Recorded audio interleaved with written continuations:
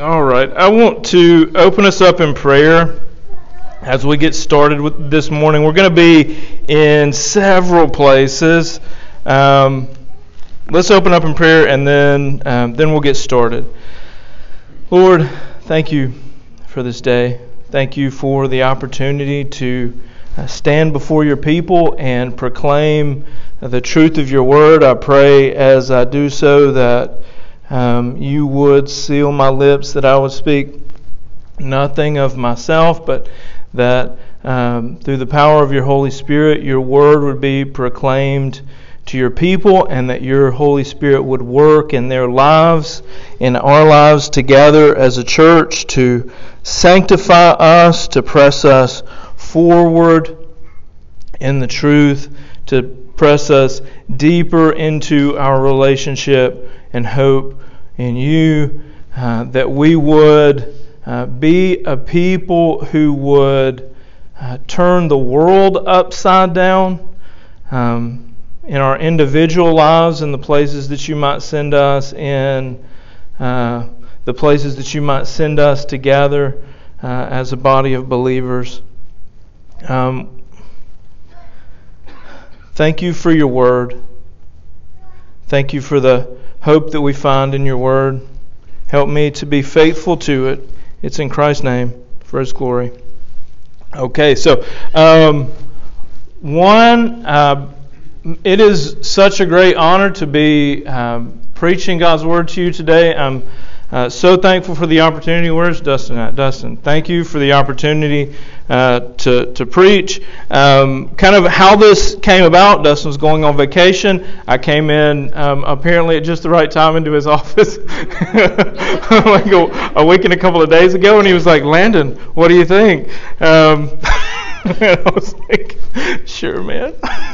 Okay, so reality, like if I know where I'm going, like in class where I've got like months and months and months planned out ahead of time, it's all good. A week is not short notice, but man, with the pressure that you feel when you stand before God's people and proclaim His word, there's not enough time at times to feel like you're adequately prepared to do this. So the pressure's good though, so I do appreciate Dustin and all that he does. And as I stand here, it's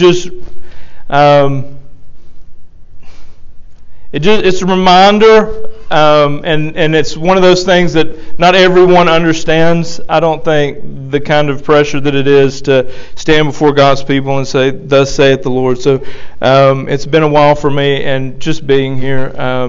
The pressure is real, and God is faithful in that. Today, as we dig in, so Dustin, because I tend to have things planned out, and this was not really short notice, but kind of short notice, I was like, "Dustin, man, is there any way that I could help you?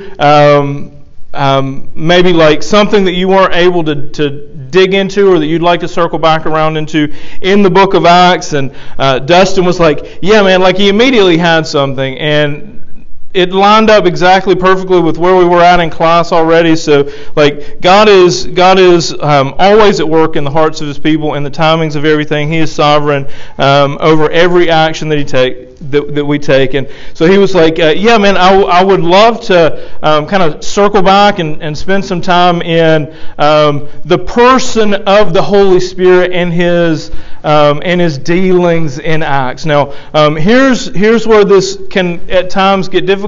At least 55 times throughout the book of Acts, the Holy Spirit is spoken of directly, and I would go so far as to say is that there is not a single action taken by any member of God's church in the book of Acts that is not a direct influence of the Spirit of God. So finding a place to start with that, that was a daunting thing. Where I decided, after much deliberation on this, there's a particular verse in Acts that happens to be one of my most favorite verses, because it is both challenging in one regard, and it is humbling in another regard, and it is impossible without the work of the Holy Spirit in our lives. So we're going to start today looking at something that Dustin has covered already in the past.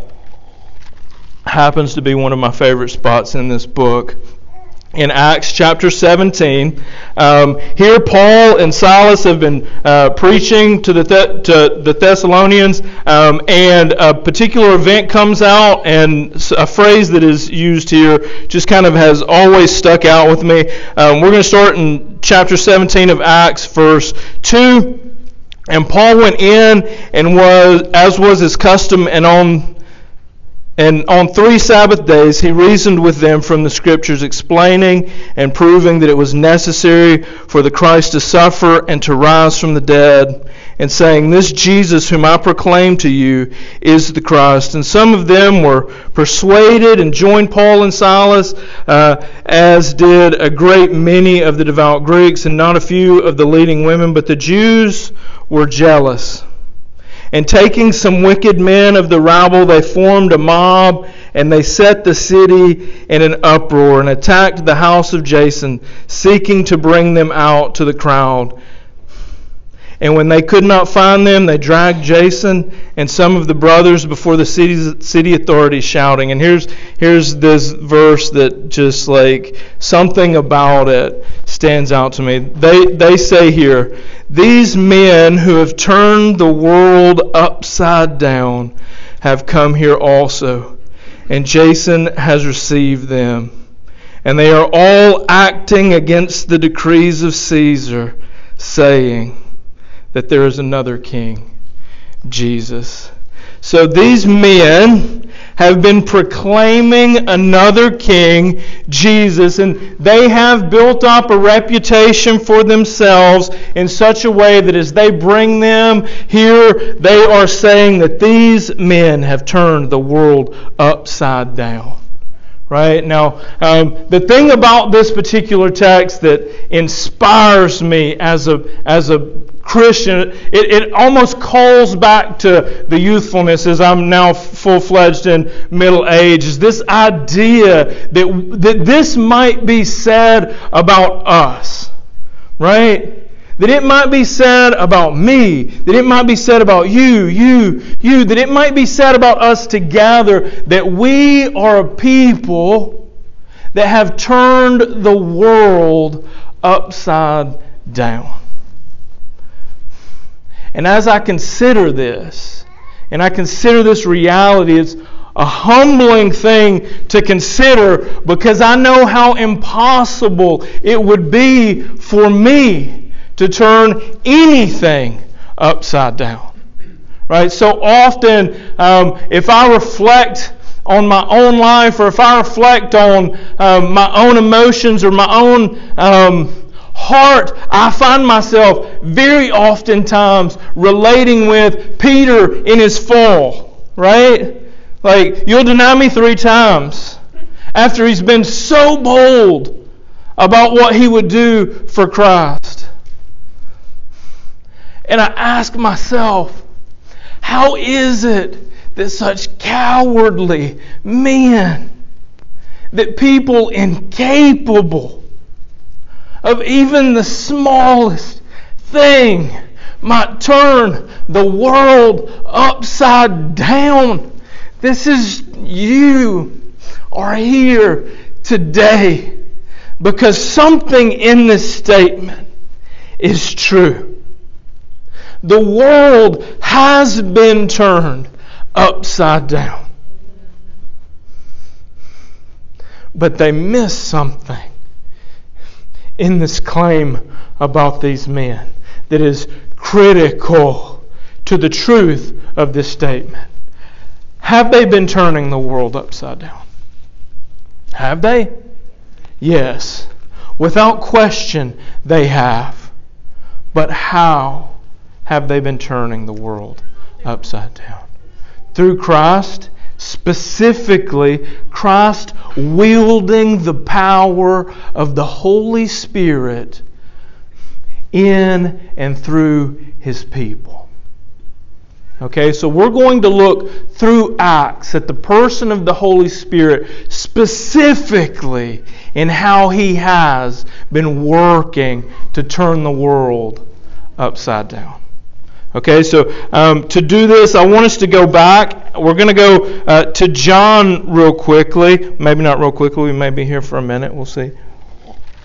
We're going to go to John chapter 16. I want us to look. Now, I want to set a little context. So we're going to be specifically looking at John chapter 16. We're going to look at verses 7 through 15 here. But I want to go back and I want to set a little context for what the conversation has looked like up until this point. So if we go back into chapter 13, here we find Jesus washing the disciples' feet. Then Jesus points out that one of those closest to Him is going to betray Him. The disciples are wondering who this might be. And even though Jesus tells them specifically how to identify it, even when this action takes place, they're still troubled. They find themselves in this weird place of Jesus kind of sets the tone for everything that He's going to say following this, and it is a solemn tone for His followers. Right? So Jesus is essentially telling them that He's going to go away after all this work that they've done together, that they won't see Him again. He lays out for them this promise that we find in chapter 14, we'll look at verse 12. He says, "Truly I say to you that whoever believes in me will also do the works that I do, and greater works than these will he do, because I am going to the Father. Whatever you ask in my name, this will I do, and that the Father may be glorified in the Son. If you ask me anything in my name, I will do it. If you love me, you will keep my commandments, and I will ask the Father, and He will give you another helper to be with you forever, even the Spirit of truth, whom the world cannot receive, because it neither sees Him nor knows Him. You will know Him, for He dwells with you."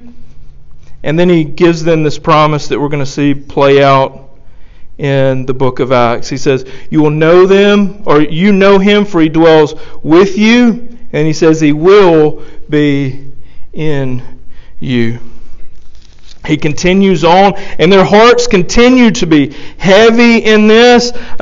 He says in verse 25 of chapter 14, "These things I have spoken to you while I am with you, but the Helper," clarifying this here, he says, "the Helper, the Holy Spirit, whom the Father will send in my name, He will teach you all things and bring to your remembrance all that I have said to you. Peace I leave with you, my peace I give to you, not as the world gives it, I give to you. Let not your hearts be troubled. Let not them be afraid." So we can see throughout this that Jesus knows where their hearts are at as He's giving them this news. He continues doubling down on this promise of the Holy Spirit, and we find ourselves now in chapter 16 where He again promises the Holy Spirit. Now, as I consider the Christian walk, as I consider my Christian walk, and I would anticipate that there's a lot of commonality between my Christian walk and your Christian walk, and I find myself oftentimes in life thinking, if I could just see Christ now, if He could just be here before me, how many of you, answer me this, how many of you think that it would be an advantage to you if you had seen Christ as the apostles saw Christ? How many of you? How many of you, if you saw Christ as Paul saw Christ on the road to Damascus, do you think your Christian walk would go in a different direction? How many of you? How many of you think that that's an advantage to them? It does, doesn't it? It feels like an advantage. It feels like they have an advantage. But here's a reality that Christ tells to them. As they are considering, as their hearts are heavy with the thought that they will not see Him shortly because He's going to the Father, He tells them this in verse 7 of chapter 16 of the book of John. "Nevertheless, I tell you the truth, it is to your advantage that I go away. I'm going to read that again in case you didn't catch it. Jesus himself speaking to his disciples, nevertheless, I tell you the truth. It is to your advantage that I go away. For if I do not go away, the Helper will not come to you. This Helper that he's been promising will not come if he does not go. And he says that it's an advantage to these men who have walked with him for years. He says that it is an advantage to them that he goes so that the Holy Spirit might come. And yet we find ourselves so oftentimes considering the advantage that we think that they had in their lives when they were walking with Christ. Yet what do we find of the lives of the disciples when they walked with Christ? What do we find? If we pay close attention to where we are in this text, we will see that we are in the run where Peter here is going to make great proclamations about how he would never leave Jesus' side. This is during that time that he makes these proclamations. And yet, what do we find? What happens to Peter? Does Peter stand bold as though he had been walking with Christ? What do we find? What does he do? He denies him. He denies him. We would think it an advantage to walk with Christ. And yet the ones who did walk with Christ, on that day, what did they do? On his darkest day, where were his people? Hiding. Cowardly. Let us not think that we would be different than them. Let us not think, given that situation, that advantage, that we would not find ourselves in the same place. How in the world do these people turn the world upside down? How do they do what has never been done before? So few numbers they were compared to the task ahead of them. So daunting, this task before them. Jesus says here, nevertheless, I tell you the truth, it is to your advantage that I go. Do you consider that the Holy Spirit dwelling in you, church, dwelling in you, in your lives, individually as you walk day by day, is the greatest advantage that you could ever know? Do you understand that? Do you understand that that is the difference maker between the moments they experience just following this and the explosion of the church through the book of Acts? Let's continue as Christ lays out a promise here that we're going to see played out within the book of Acts. So, nevertheless, verse 7, I tell you the truth, it is your advantage that I go away, for if I do not go away, the Helper will not come to you. But if I go, I will send him to you, and when he comes, he will convict the world. Now, I want us to notice this phrasing, he will convict the world, because in a little bit down the way, we're going to see him speaking to them, and he's going to say, and he will declare to you. So, and he will convict the world a little bit later, and he will declare to you. I want us to pay close attention to this wording here. So, verse 8, and when he comes, that's when this Helper comes, when the Holy Spirit comes, he will convict the world concerning sin and righteousness and judgment. Three things that I want us to look into here is what he means when he talks about convicting the world of sin and righteousness and judgment. Verse 9, he gives a little more detail. Concerning sin, because they do not believe in me. When we proclaim the gospel,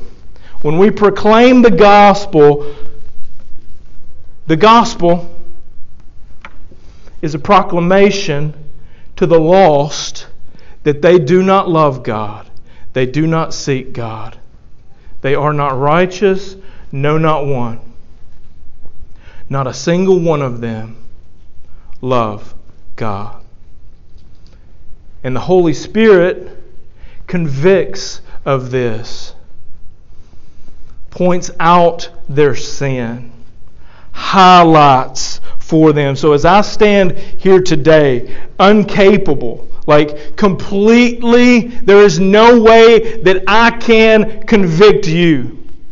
If you are here today and you do not love God, there is no hope that I have apart from God working through His Spirit in His Word for your heart to be pricked. There is no hope for change for you outside of God's Word and the Holy Spirit working in its proclamation to convict you and draw you to Him. So if they did not wait in chapter 1 of Acts, and they went out proclaiming of their own power, there would be no change that they would have seen. No change. No hope for an upheaval of the world. The Holy Spirit comes convicting of sin because they do not believe. Concerning righteousness. So there's sin. He convicts concerning sin, concerning righteousness, concerning judgment. So the second piece here, concerning righteousness, because I go to the Father and you will see me no longer. As I read this, and I would encourage you to go back and read this, and maybe it falls on you easier than it fell on me, but I read this time and time again, and as I considered this phrase, I'm like, Jesus, you could have said something better there. I'm like, this is so confusing. What do you mean? What has He been telling them this whole time? What has He been telling them? In this place, He's going to His Father, right? Okay. What man can stand before God? What man? Anybody here? Man or woman? Child? Any of you? Who would be so bold as to swing wide the gates of heaven and walk up before God and take a seat on His throne? Who? None. Why? Because you're not righteous. Not that you're not innocent, but you're not righteous. You have not done righteous work. The Spirit of God convicts the heart because He is not here and yet it moves. Right? He is not here and yet the church presses on. Why? Because the claims that He made were true. Because He sits upon the throne. The righteous one has taken His place upon the throne. This is why the world is being upheaved right now. This is why the church has exploded. This is why we are here today, because He is righteous. You do not see Him because He sits on the throne. And the Holy Spirit is the instrument with which He uses to exert His dominion over the world, reclaiming what is rightfully His by His church. To convict concerning sin, righteousness, because I go to the Father and you will see me no longer. Verse 11, concerning judgment. Oh, I like this one. I like this one. Concerning judgment, because the ruler of this world is judged. What is the Holy Spirit going to do when He comes? What's the promise? He's going to convict of sin. He's going to convict of righteousness. And He's going to convict of judgment. Okay? And now, you stand in judgment if you are apart from Christ. But that's not who He's talking about here. When the Holy Spirit comes, He would convict over your allegiance here. Are you allied with the king that they proclaimed? Where do your allegiances lie? Are they with the rulers of this world? This world has been judged and found lacking. Satan himself judged in the work of Christ on the cross. Even now, as he's speaking these words, Satan has entered into Judas to go do what is in Judas's heart. Working towards consider this. If Satan has not been judged lacking, consider that his every best effort to thwart the work of Christ brought salvation to Christ's people. Who are you allied with here? The ruler of this world has been judged. Verse 11. Let's continue on in verse 12. I still have many things to say to you, but you can't bear them now. As you can imagine, right? Just as if you get news that your dearest of friends is going away and you will not see him, that you're probably not going to hear a lot of what he says after that, because that thought is weighing heavy on you, and these promises, he's giving these promises to you, but we are but human, right? And we hear these things, and all we're thinking at that moment is Jesus is going away, right? But he tells them they can't bear these things. Verse 13, when the Spirit of truth comes, he will guide you into all truth, for he will not speak on his own authority. I want us to pay so close attention to the things that Jesus says in this latter part of the verse. So he will convict the world. That's what we see up in verse 8. And now as we press on to this hope of the Spirit coming to guide the disciples, to guide us in truth, he starts speaking here about authority. Okay? So when the Spirit of truth comes, he will guide you into all truth, for he will not speak on his own authority, but whatever he hears, he will speak. Whatever he hears from whom? From Christ. Because who's the one with authority? Christ.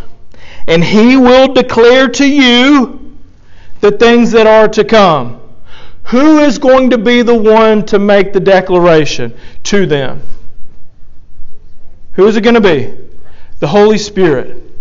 Okay? So as we move into the book of Acts, I want you to be paying close attention to the work that the Spirit is doing in Acts. To convict and to declare. Because the statement that he's making, oftentimes I feel, church, that we don't hear what he's declared to us. Okay? I want you to understand this. Oftentimes, the way that we treat our walk as believers is though we are fighting a losing battle until we die and then we win. That's what our proclamation oftentimes sounds like. Alright? And if we were left with the same reality that they had before the Spirit of God came, that would be what would be true for us as well. But they waited. Christ ascended, seated on the throne, sent the Spirit, and wields power over all that is His. And the Spirit's declaring all that is His. So there in that verse, and He will declare to you the things that are to come, verse 14, and He will glorify me. Do you seek to glorify Christ in your life? Do you? Is the Spirit in you? He will. He will. Do you find yourselves at times falling short? All the time. Trust that the Spirit of God will not fail to glorify Christ. He will glorify me, for He will take what is mine and declare it to you. As they are moving, they are seeing with their eyes the work of God. As we, church, as we move, As we live and breathe as followers of Christ, we ought to be seeing with our eyes the work of God. We ought to be expecting this. He's promised it to us here. This is not a promise for them only. This is not a promise for the first 30 some odd years of the church. This promise has continued to be played out from generation to generation until today. And no doubt, the Spirit of God will continue declaring what is Christ until Christ comes.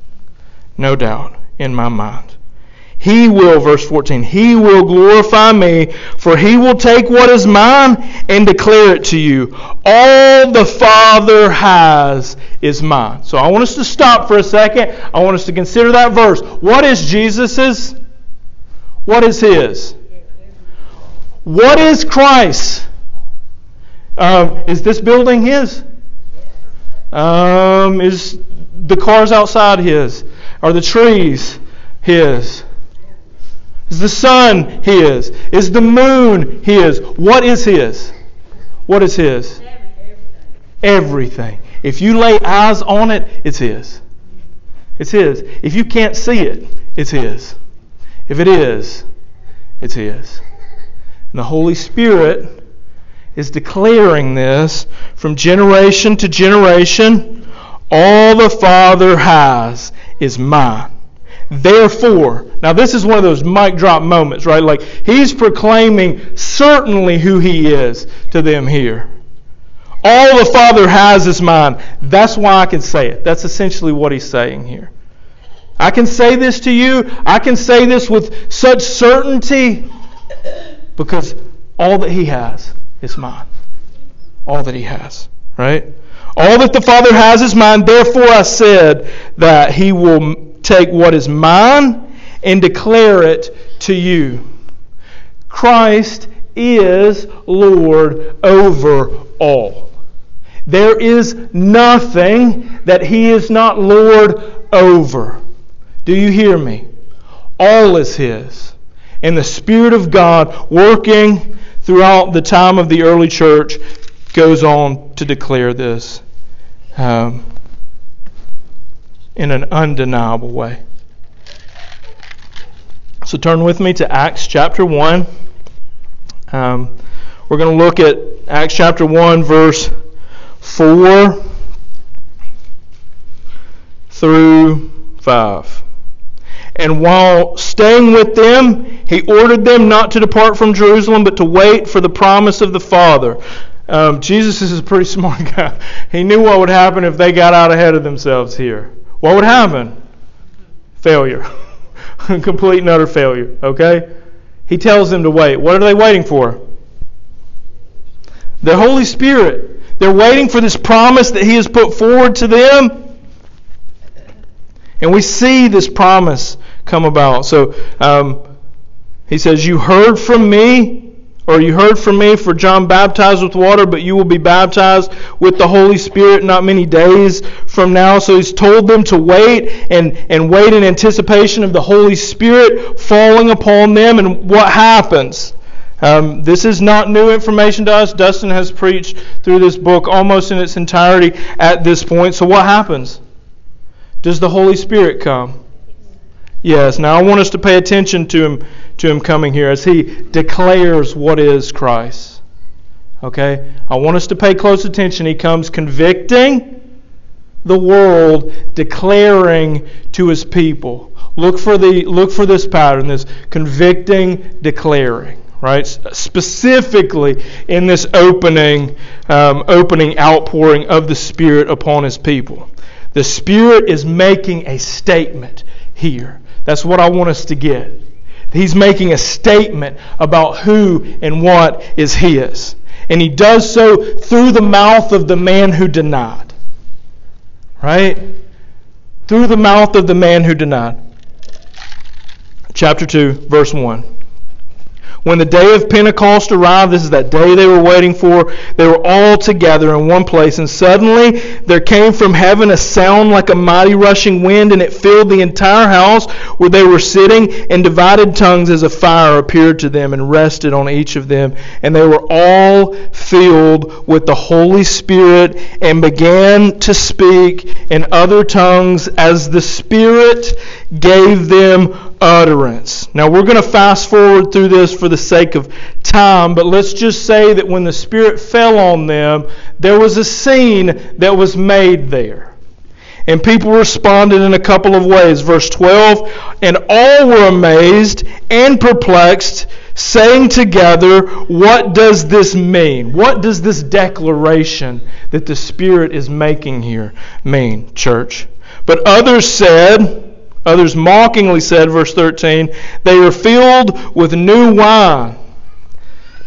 And then Peter steps forward and by the power of the Holy Spirit preaches one of the most amazing mic drop sermons to be found in all of Scripture. The man who was afraid to claim that he even knew Christ is calling out by the power of the Holy Spirit to the very ones who killed him.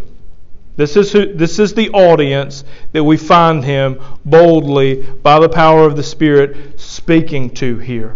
Does the Spirit convict? Yes. Like, what an amazing day it would be if thousands came forward. Right? The Spirit does His work in this sermon here.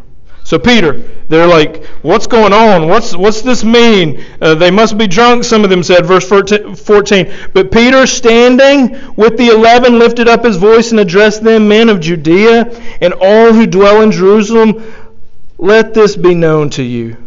Give ear to my words. For these people are not drunk, as you suppose, since it is only the third hour of the day. But this is what was uttered through the prophet Joel.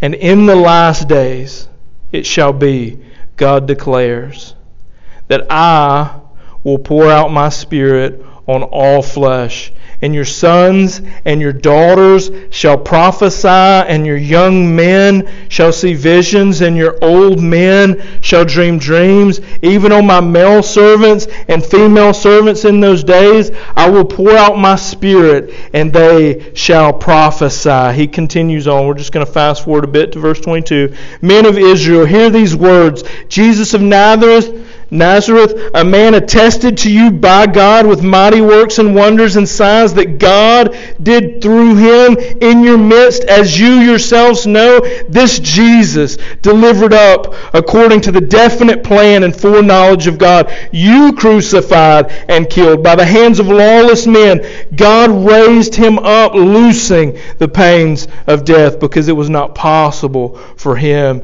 to be held by it. We fast forward a little bit more, and I could spend all day in this sermon, because the fact that this man who was cowardly just days before has now stepped forward with this immense change, this immense direction in which he is pressing forward into and continues from here on out pressing forward into. I oftentimes find myself pondering what it must have been that did that. And the answer is they waited. The Spirit fell as Christ promised to them, and the world was turned upside down as a result of the work of the Spirit. And he continues, verse 32, listen here to this declaration to these people that will both convict the heart of the lost and declare the majesty of Christ and all that is His to His people. If you are here today and you find yourselves in one of those two categories, may you either be convicted, or may the declaration that the Holy Spirit made on this day resonate with you in such a way that you were encouraged to go and do. Verse 32.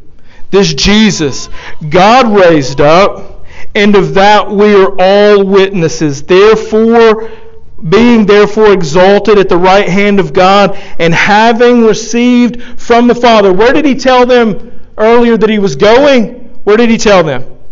To the Father. He's going to the Father. Where is he now? Where is he now as the Holy Spirit has fallen on his people? Where is he now? With the Father. He is with the Father. He ascended. He is ascended and He's on the throne. This is why the Spirit can move as He's moving here. Christ is in His rightful place as King. This is what they proclaimed. This is why the world was turned upside down. You might not see Him, but you will know of His righteousness. You will be convicted of His righteousness because you don't see Him, but you see His works. You see this King working. You see Him working through the power of His Spirit, declaring that all is His. This is what's taking place here. Pay attention. Being therefore exalted at the right hand of God, and having received from the Father the promise of the Holy Spirit, He has poured out this day that you yourselves are seeing and hearing. But He doesn't stop there. Okay? All right, pay attention. Pay attention to this, please. So here we find this promise that Christ had given them, both to convict and to declare, made clear. But I think, church, that we ought to understand what it is that the Holy Spirit is declaring to us.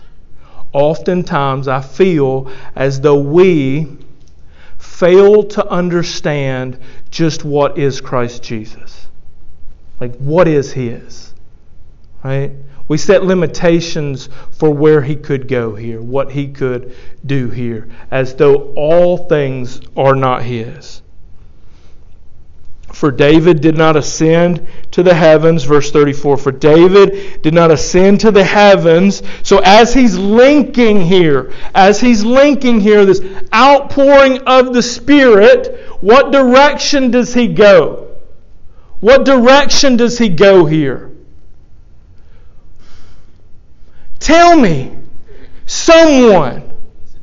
Does he go here to a place where there is lack of power for the people of God?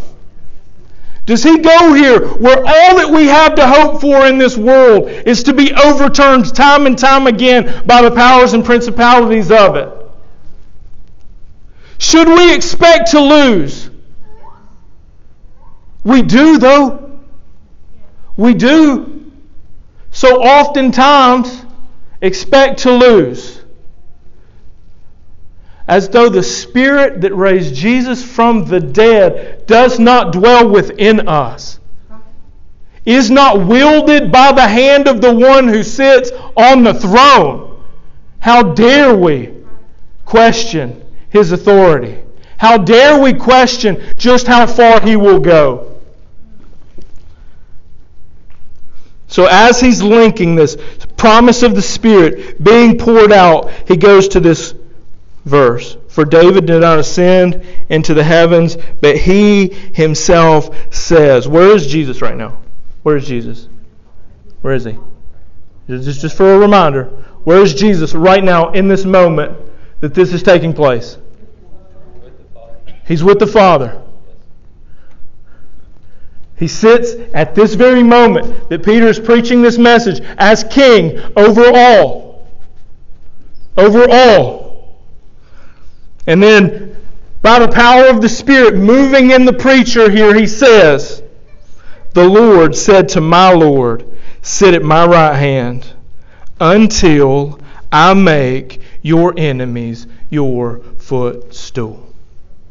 And we expect to lose. We expect to lose. We oftentimes start with that mentality, as though He did not make a promise that it would be the Spirit Himself making declaration of what is Christ. And in this moment, the Spirit says, do you see these men? Do you see these women who were with me? They're mine. They're mine. in an undeniable way, he says this. And he does not stop here. His kingdom's reign, the dominion of Christ, does not end in this moment. Right? We find several instances throughout the book of Acts that point to the ever-expanding kingdom of God into the kingdom of men. Ever-expanding. You are here today because it did not stop. Remember this. You are here today because the Spirit of God has continued declaring what is His. And He does this throughout the book of Acts. We're going to go, and we're rounding home now. We're going to go now to Acts chapter 8. This is the second place. So when Jesus sends them out, where are they to go? Like, what is the Great Commission? Where are they to go? Everywhere. Everywhere. Where are they to start? Where they're at, right? This is what we see in Acts chapter 2. We see the beginning, right? The Spirit pouring in, declaring what is His, convicting. What happens when He convicts there? I'm tempted to go in and read the rest of the sermon, but I think you know what happens. The Spirit does His work to convict. And thousands are saved that day. Thousands are saved that day. It doesn't end there. We continue on through the story of the early church, and what do we find? We find, if we look into chapter 8, we find this other group of people that were closely related to the Jews, but that the Jews oftentimes, as we can see even just reading through Scriptures, looked down upon these people because they weren't full Jews, right? They'd intermingled with the world in such a way that now the full-blooded Jews looked at them with disdain, right? I'm not even going to touch you to help you if you are in need, right? And now what do we find? But the gospel going to the Samaritans, and God declaring through the Holy Spirit, this is mine. This is mine. He makes this declaration again and again. These people are mine. How does He do it? As Jesus told them, promised them, He would do it. The Spirit would declare it to them. Verse 14 of chapter 8, for the sake of time. Now when the apostles at Jerusalem heard that Samaria had received the word of God, they sent to them Peter and John, who came down and prayed for them that they might receive the Holy Spirit. For He had not yet fallen on any of them, but they had only been baptized in the name of the Lord Jesus. Then they laid their hands on them, and what happened? They received the Holy Spirit. What happened? They received the Holy Spirit. Answer me this. In this moment, did the Holy Spirit declare to them what was Jesus's? Did He? In this moment, was He making a declaration to His own people? Expanding their understanding of what exactly was His. Was it the work of Peter here that brought the Holy Spirit? Or was Peter here so that he could witness what God had promised to him? And he declares in this moment, by pouring out the Spirit, this people, they're mine. They're mine. It doesn't end there. If we go over into chapter 10, we're going to hit a couple of little places really quick for the context of this. So He's poured His Spirit out on the Jews, those who were closest to Him, following Him. He's poured His Spirit out on the Samaritans. This continues, church. His declaring of His reign, expanding, continues. So now we find ourselves in chapter 10, and we find a man by the name of Cornelius, who in verse 22 of chapter 10, we hear this of him. And they said, Cornelius, a centurion, an upright and God-fearing man. So this is another group of people that the Jews would have been aware of. These are the God-fearers here. These are the people who, when they heard who this God was that the Jews served, there was a respect. Right? We find Cornelius in verse 30, and it says, 4 days ago, about this hour, I was praying in my house. Praying to who? God. He feared God. And the 9th hour, and behold, a man stood before me in bright clothing and said, Cornelius, your prayer has been heard, and your alms, what he's doing, giving offering to this God, your alms have been remembered before God. And then Peter comes. Peter preaches the gospel to them, and before the altar call occurs, verse 44, while Peter was still saying these things, the Holy Spirit fell on all who heard the word, and the believers from among the circumcised who had come with Peter were amazed. Why were they amazed?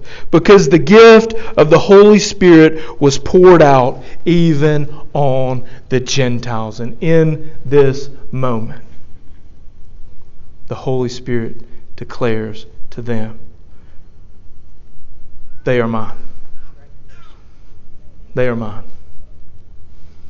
This is the declaration that we see here. These people who are not Jews, they're not half Jews, they fear me, they're mine. But it doesn't end there. If we press on over into chapter 19, we see Paul entering into Ephesus here. And we see the Holy Spirit making declaration again and again and again. Verse 1 of chapter 19 of the book of Acts. And it happened that while Apollos was at Corinth, Paul passed through the inland country and came to Ephesus. There he found some disciples. I want you to ask yourself, whose disciples were these? And he said to them, did you not receive the Holy Spirit when you believed? And they said, no, we have not even heard that there is a Holy Spirit. And he said, into what then were you baptized? And they said, into John's baptism. So whose disciples were they? They were disciples of John. And then what does Paul do here? He proclaims the gospel. And what does the Spirit do here? But declare that they are mine. Let's read it. And Paul said, John baptized with the baptism of repentance, telling the people to believe in the one who was to come after him. That is Jesus. On hearing this, they were baptized into the name of the Lord Jesus. And when Paul had laid his hands on them, the Holy Spirit came on them, and they began speaking in tongues and prophesying. What's occurred here? Who are these people? These are the people afar off here. Right? These are the people afar off. And what does Christ, through the Holy Spirit, declare of them? They are mine. They are mine. And He's been continuing this work. Why has this work not failed when we are so broken? Why? Why? When we can't seem at times to get our act together, has this thing not imploded in on itself? Do you ever wonder? Do you ever wonder how it is that a church that can look such a mess, that you would expect to fail time and time again, can press on in, over, and through failures to the uttermost places of this earth? How is it? It's because there's a person at work in Acts declaring that all things are Christ Jesus. That person is the Holy Spirit. And He has been doing that up to this day. He declares that over your lives believers, you are mine. So if you find yourself in a place where you think you will lose, remember that He has done this great work with a bunch of losers. And in and through it, He has been declaring to us all along, this is mine. Will He fail to complete this work? Will He fail to complete this work, His work in this world? Will He fail to complete this work in you, believer? He will not. He cannot. He is declaring to each and every one of us that all belong to Him. He confirms with your spirit that you are His. And it's with that spirit that we cry out, Abba, Father, to the day He comes. May the Spirit of God overcome our failings and shortcomings.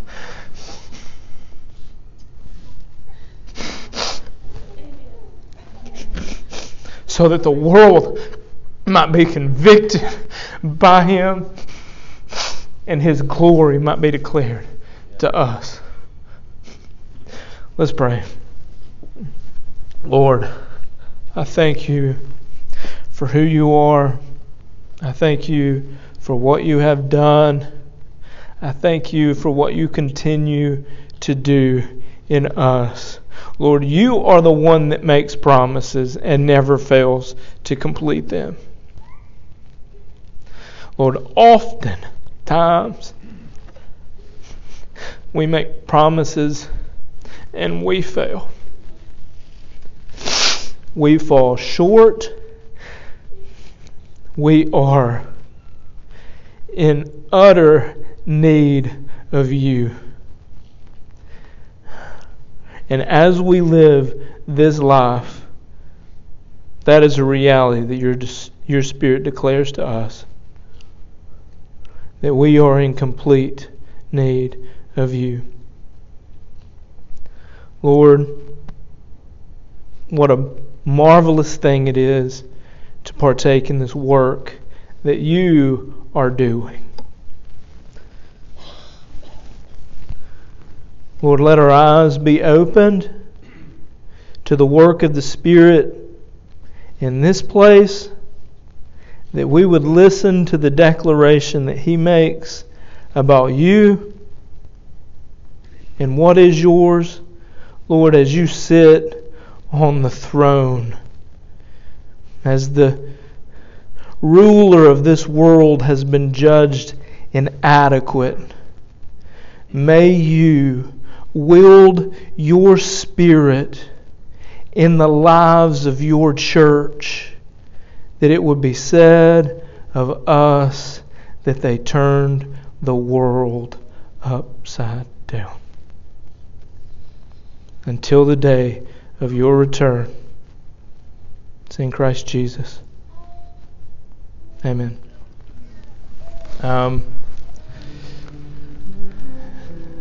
We'll do a time of invitation. I'm honestly not good at these, but the Spirit is. May the Spirit of God convict us.